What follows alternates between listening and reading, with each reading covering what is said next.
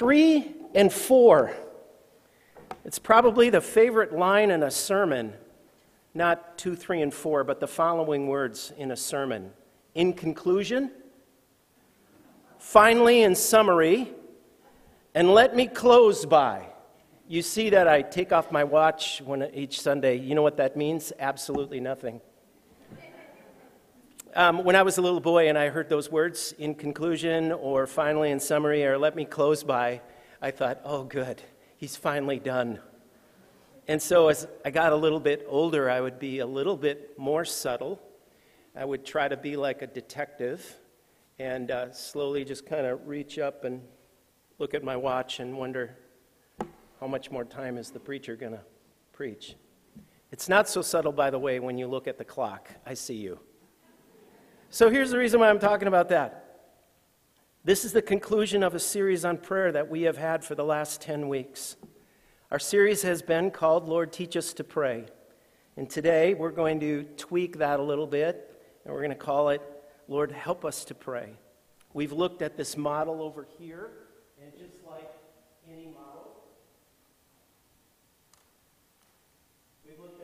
over here, and just like any model that you make, maybe a car model or a plane model, it's just these are some boards to help us understand what each of the different petitions are all about.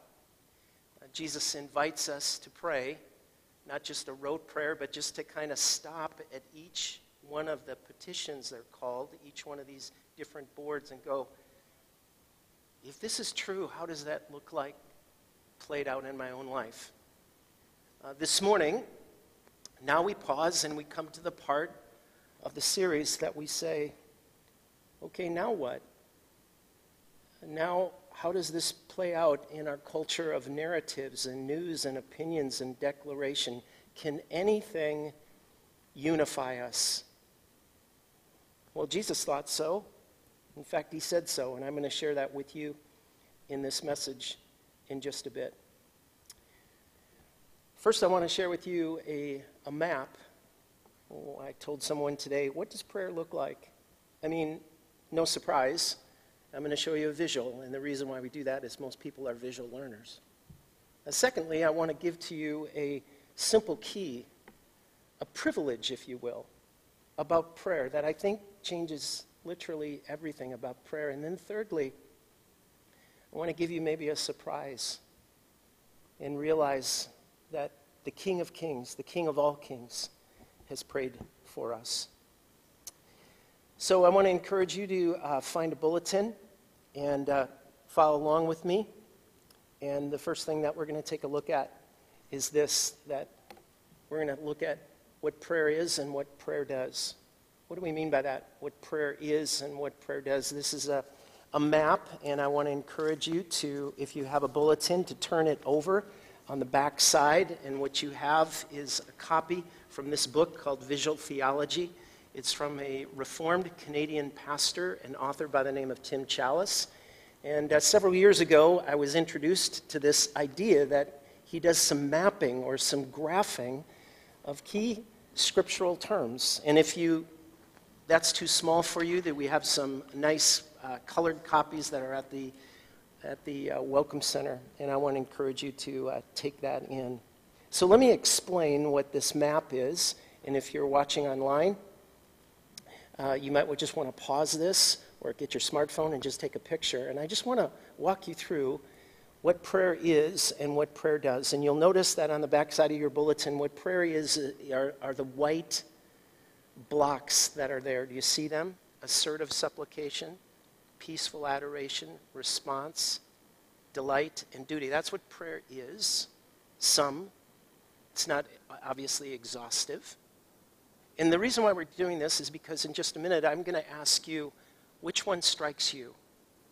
I'll share what strikes me, and I'm going to have you just say that in a whisper, and then why? And then what prayer does? What does prayer do? And those blocks, as he's kind of mapped it out, our prayer builds relationships. Prayer brings results. Prayer changes you. And prayer prepares you. So obviously I've thought quite a bit about this week and getting ready for this. So as you're looking at those, I'm going to ask you what are yours in just a sec, but here's mine. Here's prayer is. This is what really struck me. What struck me about this map is that prayer is peaceful adoration and prayer is delight. Peaceful adoration, knowing that God's name is holy and that his kingdom is coming and that his will be done. Prayer is not emptying your mind, but filling your mind with God's word and enjoying communion with him. Remember, the first time you meet Jesus, what will that be like? Seeing him face to face. C.S. Lewis says that the first time when we step into heaven, our first couple words might be this, of course. But I'm looking forward to meeting Jesus face to face. Prayer gives us that opportunity. That's what prayer is. It also delights. Let me just ask you this question. You can just whisper this if you want to. Who's someone that you absolutely delight being with? Is it a good friend? One of my good friends, his name is Brad. I just delight being in his presence. I delight being in his presence. He knows me. I'm safe with him. We laugh. We tease each other. Of course I love you, is someone who you delight with. You hug them. Prayer is the opportunity to enjoy the delight of God. That's what. Now what? What do we do? Now, what does prayer do? Well, it's many things. Again, this is not exhaustive. It just kind of gives you a grid, something to think about and ponder. It builds relationships and it prepares you. Prayer prepares you to be close to my Father and to know what mourns him and what brings him joy. It prepares your heart to not respond with anger when difficulties and trials come.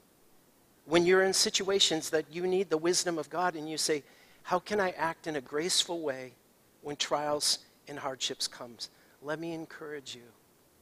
Let me invite you to spend more time on kneel time than screen time. Did you hear that? More time on kneel time than screen time. So, which one struck you? Of the prayer is and the prayer does, just whisper. Which one strikes you? Delight? Brings results? Why? I hope this encourages you. I hope it bolsters your relationship with the King of Kings, and I hope it reminds you. There's a Lutheran devotional writer that I've recommended. His name is O. Halsby. He wrote a book called Prayer. It's a great Christmas gift. If you want to continue in prayer and learn more about prayer, I invite you to do that. You can buy it on Amazon. He said this, helplessness is your best prayer. It calls from your heart to the heart of God with greater effect than all your uttered pleas. Helplessness. If you learn nothing more about prayer, write these 3 words down. Just jot these down. Jesus, have mercy. Jesus, have mercy. As we think about, Lord, help us to pray, we also see that prayer is a privilege for a follower of Christ. Prayer is a privilege. It's a key. It unlocks a reality as a follower of Jesus. I wrestled with this word. Is it right? Is it okay to say that we have the right as a follower of Jesus to pray? Well, yes, but with this qualifier. This is very important. It is a privilege and a right in the sense of a gift. In other words, did you earn your salvation? No. Did I earn my righteousness? No. Is the truth of being forgiven something I did? No. Is the peace between you and God something you did? No. Emphatically no. In fact, Ephesians 2:8 says, for by grace you have been saved by faith. It's not of yourself. It is a gift of God. So, we can't boast. The Living Translation says, you can't take credit for it. It's a gift of God. It's a spontaneous gift that he gave through the Son, the Lord Jesus Christ. So here's the privilege. This comes from the Amplified Translation. I think they did a great job. Therefore, let us with privilege approach the throne of grace. That is the throne of God's gracious favor with confidence. Different translations use this word boldness or brave. And my favorite is when we approach the throne of grace with the freedom that he lets us have. With freedom. Wow. The verse goes on to say, and without fear, so that we might receive mercy for our failures and find his amazing grace to help in time of need, an appropriate blessing coming just at the right moment. Isn't that good? Wow. Let that wash over your soul. Let that strengthen your heart. You can come to him and come to him with your need. Maybe the best way to see this played out is in a parent-child relationship, but in no ordinary parent-child relationship. This mother, all we have to do is say 2 words about her name, and you immediately know who she is. And the son, well, he's like nobody who's ever lived before. And the mother is the Virgin Mary. And the son, well, he's the Son of God and the Son of Man. And you see this interaction between the two of them in John chapter 2. This right and this privilege that she has. John chapter 2 is Jesus' famous first miracle at the wedding of Cana, where he turned water into wine. And they ran out in this huge Jewish celebration. And Mary's comment that she asks Jesus is, they've run out of wine. They've run out of wine. And Jesus' response is, dear one, what is that to me? My hour has not come. Now, for years and years, I thought the point of that was, well, Mary got what she wanted, right? So just go to Mary, talk to Mary, because she's the mom of Jesus, and boom, boom, boom, boom, boom. That's how it works, right? But if you press in and ponder that a little bit, Mary had never seen Jesus do a water wine miracle. Now, she knew all about miracles, didn't she? I mean, she had never been with a child, had never been with a man, yet she was going to have a baby. She knew all about miracles in the heart change that happened with her betrothed husband, Joseph, who was going to divorce her quietly, but the angel showed up. She knew all about miracles when the shepherds came and told them that they had seen a choir of angels to tell about who was laying in the manger. She knew all about miracles when she pondered these things in her heart when Magi came from the east and gave them gifts. She knew all about miracles when she remembered what happened in a dream where they were going to slaughter all the little baby boys, but not hers. She knew all about miracles when they lost Jesus at age 12, and he's in the temple about his father's business and absolutely stumping those who are trained in the Torah. She knew all about miracles, but she'd never seen this before. And so she simply left the need at Jesus' feet, and now it was his issue. Now it was his problem. He stepped into happiness, and soon there would be joy. Here's the takeaway. Your privilege as a follower of child of God is to lay your requests at the feet of Jesus and let him take care of the problem. Devotional writer Oswald Chamber, in his Utmost for His Highest, says this: if God sees that my spiritual life will be furthered by giving me the things which I ask, then he will give them. But that is not the end of prayer. The end of prayer is that I come to know God himself. I gave him my need. He will bring about the result for his glory. Think about this. Often behind the scenes, things you will pray for, you may never see the results of. There may be answers to prayer that you are praying for someone that you might not see the results in your lifetime. When there's a revival that happens, everybody knows the evangelist. But what about the people who are on their knees for decades, praying and interceding. Praying and interceding. New York pastor and author Tim Keller writes this, Lord, prayerlessness is a sin against you. It comes from self-sufficiency that is wrong and that dishonors you. Prayerlessness is also a sin against those around me. I should be engaging my heart in your power and their needs. Lord, I pray with all my heart that you would give me a heart for prayer. So in conclusion, aren't those good words?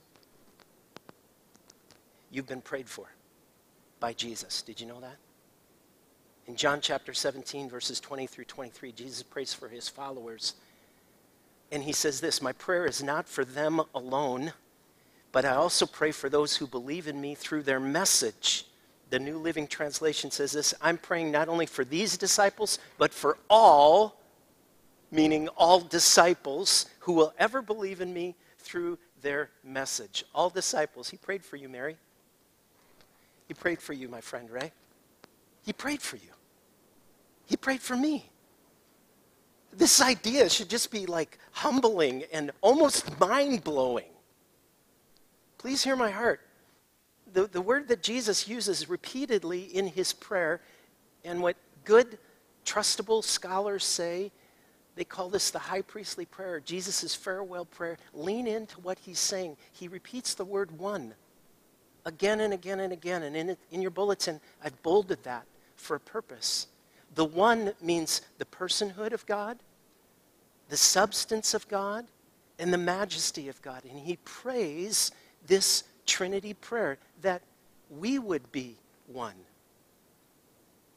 Now, Jesus prays this prayer in John 17, and it's incredibly interesting what happened in John 13. In John 13, John records for us the washing of Jesus' disciples' feet. All 12 of them. Him too. Judas, the betrayer. Peter, the denier. And all 10 who would flee from him. It probably, and think about that, 12 people, maybe 5 minutes apiece, maybe less, but you got to wash both feet for an hour. And what made that so awkward was that Jesus was taking the form not just of a servant when he picked up the towel and washed their feet, but of the lowest of the lowest of the bottom of the totem pole, he did foot care. Nobody did that. And now the teacher who says, what you've seen me do, now you do. That's why there was an awkwardness. Jesus goes on to say, may they be in us, this oneness, so that the world may believe that you sent me. That's what's at stake. A watching world. That the world will know that you've sent me, and I have given them glory that you gave me, the one, there it is again, as that they may be one as we are one, and I in them. There's the word one. He's trying to make a point. Now remember the context. The context of the Lord's Prayer comes in Jesus' most famous sermon. The Sermon on the Mount. Matthew 5, Matthew 6, and Matthew 7. And Matthew 6 is smack dab in the middle.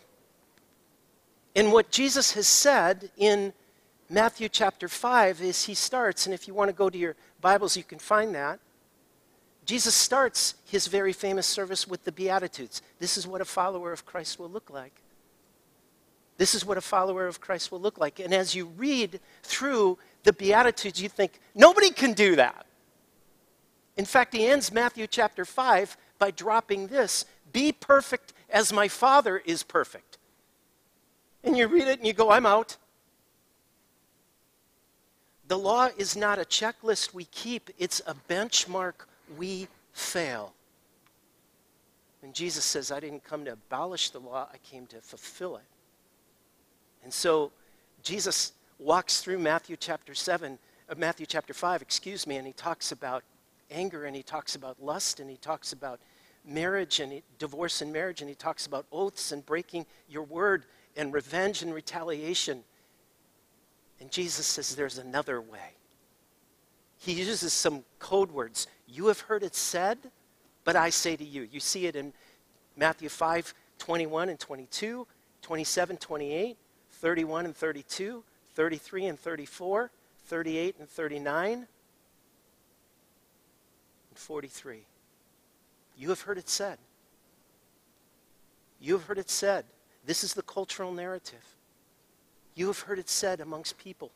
You've heard it said in your culture. You've heard it said in your newsfeed. You've heard it said at people at the marketplace. You've heard it said amongst friends. You've heard it said, but Jesus said, I say to you.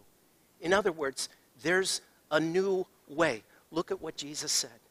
Look at what Jesus said. His last one, verse 43.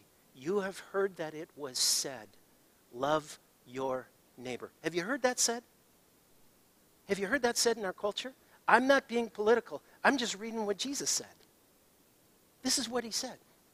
You have heard it said, love your neighbor and hate your enemy. But, look at what Jesus said. I'm just reading scripture. But I tell you, love your enemies and pray for those who persecute you, that you may be children of your Father in heaven. Wow! He said that. Not only love your neighbor, that's nothing new. But then Jesus said, I'm assuming you're going to love your neighbor, but now love your enemy too. And pray for them. Now maybe this hits you and you say, Jesus, I can't do that. And let him whisper and hear this in your heart. I know you can't, but I can. I will, and I want to through you. So Jesus goes on to say in this verse, as Jesus prays for you, I, the great I am, in them, and you in me, so that they may be brought to complete unity. That is the same word as one. It's just nuanced a little different. It's the same word. The unity is not conformity, but the unity has a point, and the point is what Jesus has said, that the world will know that you sent me, and you have loved them even as you have loved me.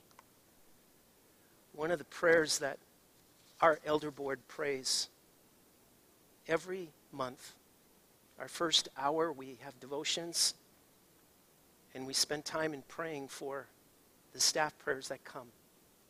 And one of my staff prayers that I pray for this beautiful body, and it's been going on for probably 2-3 years. This is the first one that I post each time. Pray that God will protect our church family from division.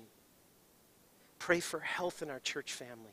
Pray that reconciliation will take place where it needs to amongst those in our church family. Pray that a spirit of repentance and pettiness be confessed, and tribalism and preferences would be identified and laid at the cross. Pray against spiritual pride.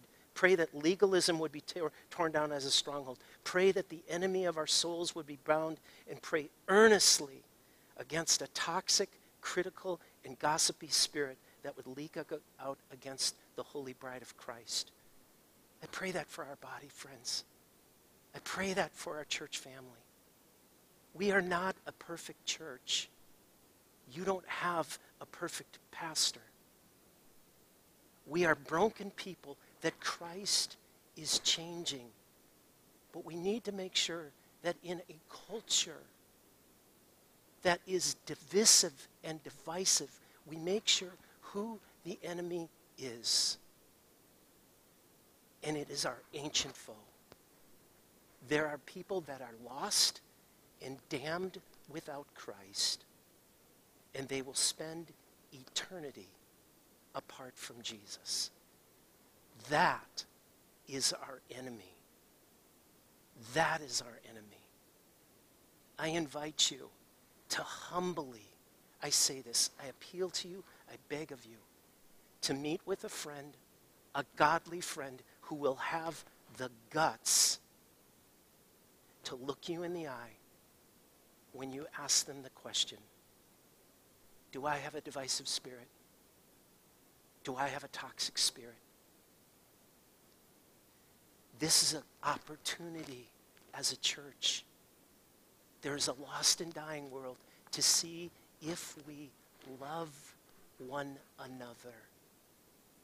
And as we love one another, that is a powerful witness. That is the witness. Not how cool we are, not how relevant we are. That is the gospel witness. That's what Jesus was talking about.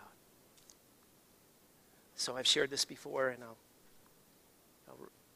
just want to share it again. I had a friend of mine who challenged me a couple months ago. He said, Kirk, what difference would it make if we looked at people and instead of looking at them and saying what's wrong with them, we just click the dial, just turn the dial one click over, and we ask this question, I wonder what their story is. I wonder what's going on in their life. I was on a trip. I was out in Seattle. I was in the SeaTac airport. And I saw this young man, and he walked by, and he looked really rough. He had tattoos all over the place, and he just looked angry. And I immediately wanted to go, what is wrong with him? And then my friend's voice kind of triggered. We were traveling together, and I thought, I wonder what his story is. I wonder if maybe his folks went through a messy divorce, or he did. I wonder maybe he got hurt by a pastor or a priest or a Christian worker. Maybe he lost his dream job. Maybe someone he loved died, or someone he wanted to love. I wonder what his story is. Lord, you know his story. You know his story. What a difference that is. Nobody earns this meal. This meal was paid for already. You ever had someone pay for your meal before you get the check? Isn't that kind of fun? This meal was paid for you. It was paid by the blood of the Lord Jesus Christ who died on the cross. He was crucified between two thieves. And one thief they were both cursing at him, and then one of the thieves saw that Jesus was saying nothing, and he said, remember me when you come into paradise. This is a meal that we come to with humility. We come to in repentance. And we come to and say, Lord, you know my heart. You know my heart. Will you forgive even me? So hear the words of institution. From noon until 3 in the afternoon, darkness came over all the land, and about 3 in the afternoon, Jesus cried out in a loud voice, Eli, Eli, lama sabachthani, which means, my God, why have you forsaken me? Later, knowing that everything had now been finished, and so Scripture would be fulfilled, Jesus said, I'm thirsty. And a jar of wine vinegar was there, so they soaked a sponge in it, and they put the sponge on the stalk of a hyssop plant and lifted it to the lips of Jesus. When he had received the drink, Jesus said, it is finished, and with that he bowed his head and gave up his spirit. Jesus said, come to me, all who are weary and heavy laden, and I will give you rest. His good friend John says that if we confess our sins, he is faithful and just and will forgive our sins and cleanse us from all unrighteousness. In other words, we really can be forgiven. We really can be set free. So I ask you these 4 questions with your head bowed and your eyes closed. Just ponder these questions. Do you believe in the promises found in the Scriptures that they're true? And in this meal, do you recognize the presence of the Lord Jesus? Do you repent of your sins? Do you turn from them and say, God, help me? Finally, are you reconciled with believers in this Christian fellowship? Are you reconciled?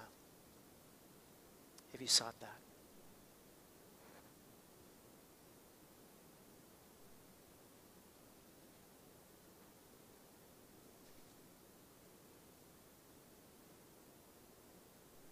Lord, you hear the prayers of your people, and we ask that this body, this church family, would be overabundant with the sweetness of the love of Christ because of your grace and your mercy, because of your grace and your truth, because of your grace and the cross. So hear us as we confess our faith. I invite you to stand. Let's say the words of our faith and the words of the Apostles' Creed. I believe in God the Father Almighty, maker of heaven and earth. I believe in Jesus Christ, his only Son, our Lord, who was conceived of the Holy Spirit, born of the Virgin Mary, suffered under Pontius Pilate, was crucified, dead, and buried. He descended into heaven. On the third day, he rose again from the dead. He ascended into heaven and is seated at the right hand of God the Father Almighty, from where he will come to judge the living and the dead. I believe in the Holy Spirit, the holy Christian church, the communion of the saints, the forgiveness of sins, the resurrection of the body, and the life everlasting. The Lord Jesus, on the night in which he was betrayed, took bread, and when he had given thanks, he broke it, gave it to each of them, and said, "This is my body, which is for you. Do this in remembrance of me." And then Jesus took the cup, and when he had given thanks, he gave it to them, saying, "Drink from it, all of you. This is my blood of the covenant, which is poured out for many for the forgiveness of sins. Do this whenever you drink it in remembrance of me." Is not the cup of thanksgiving for which we give thanks a participation in the blood of Christ? And is not the bread that we break a participation in the body of Christ? Because there's one loaf, we who are many are one body, for we all share in that one loaf. I invite you to have a seat. Just a few words of instructions. If you haven't had communion with us before, we have 4 stations that are in the back, and each of them have a gluten-free wafer. We ask that you would take the elements. It's just a one piece here. There's a juice and a wafer. We ask that you bring those back to your seat, and that we'll all partake in them together. Please know, if you're not an official member, if you're a guest this morning, this is for broken people who need the forgiveness of Jesus. You are welcomed at this table. No one earns this. This is all a gift, and it is a privilege that we have as followers of Christ. If you'd like to sing, you're welcome to do that. If you just want to listen to the words as we sing the songs, you're welcome to do that as well. Now, friends, come to the table. We ask that you'd kind of split yourself. You can go in the back or the front, whichever is closest to you. Welcome to the table.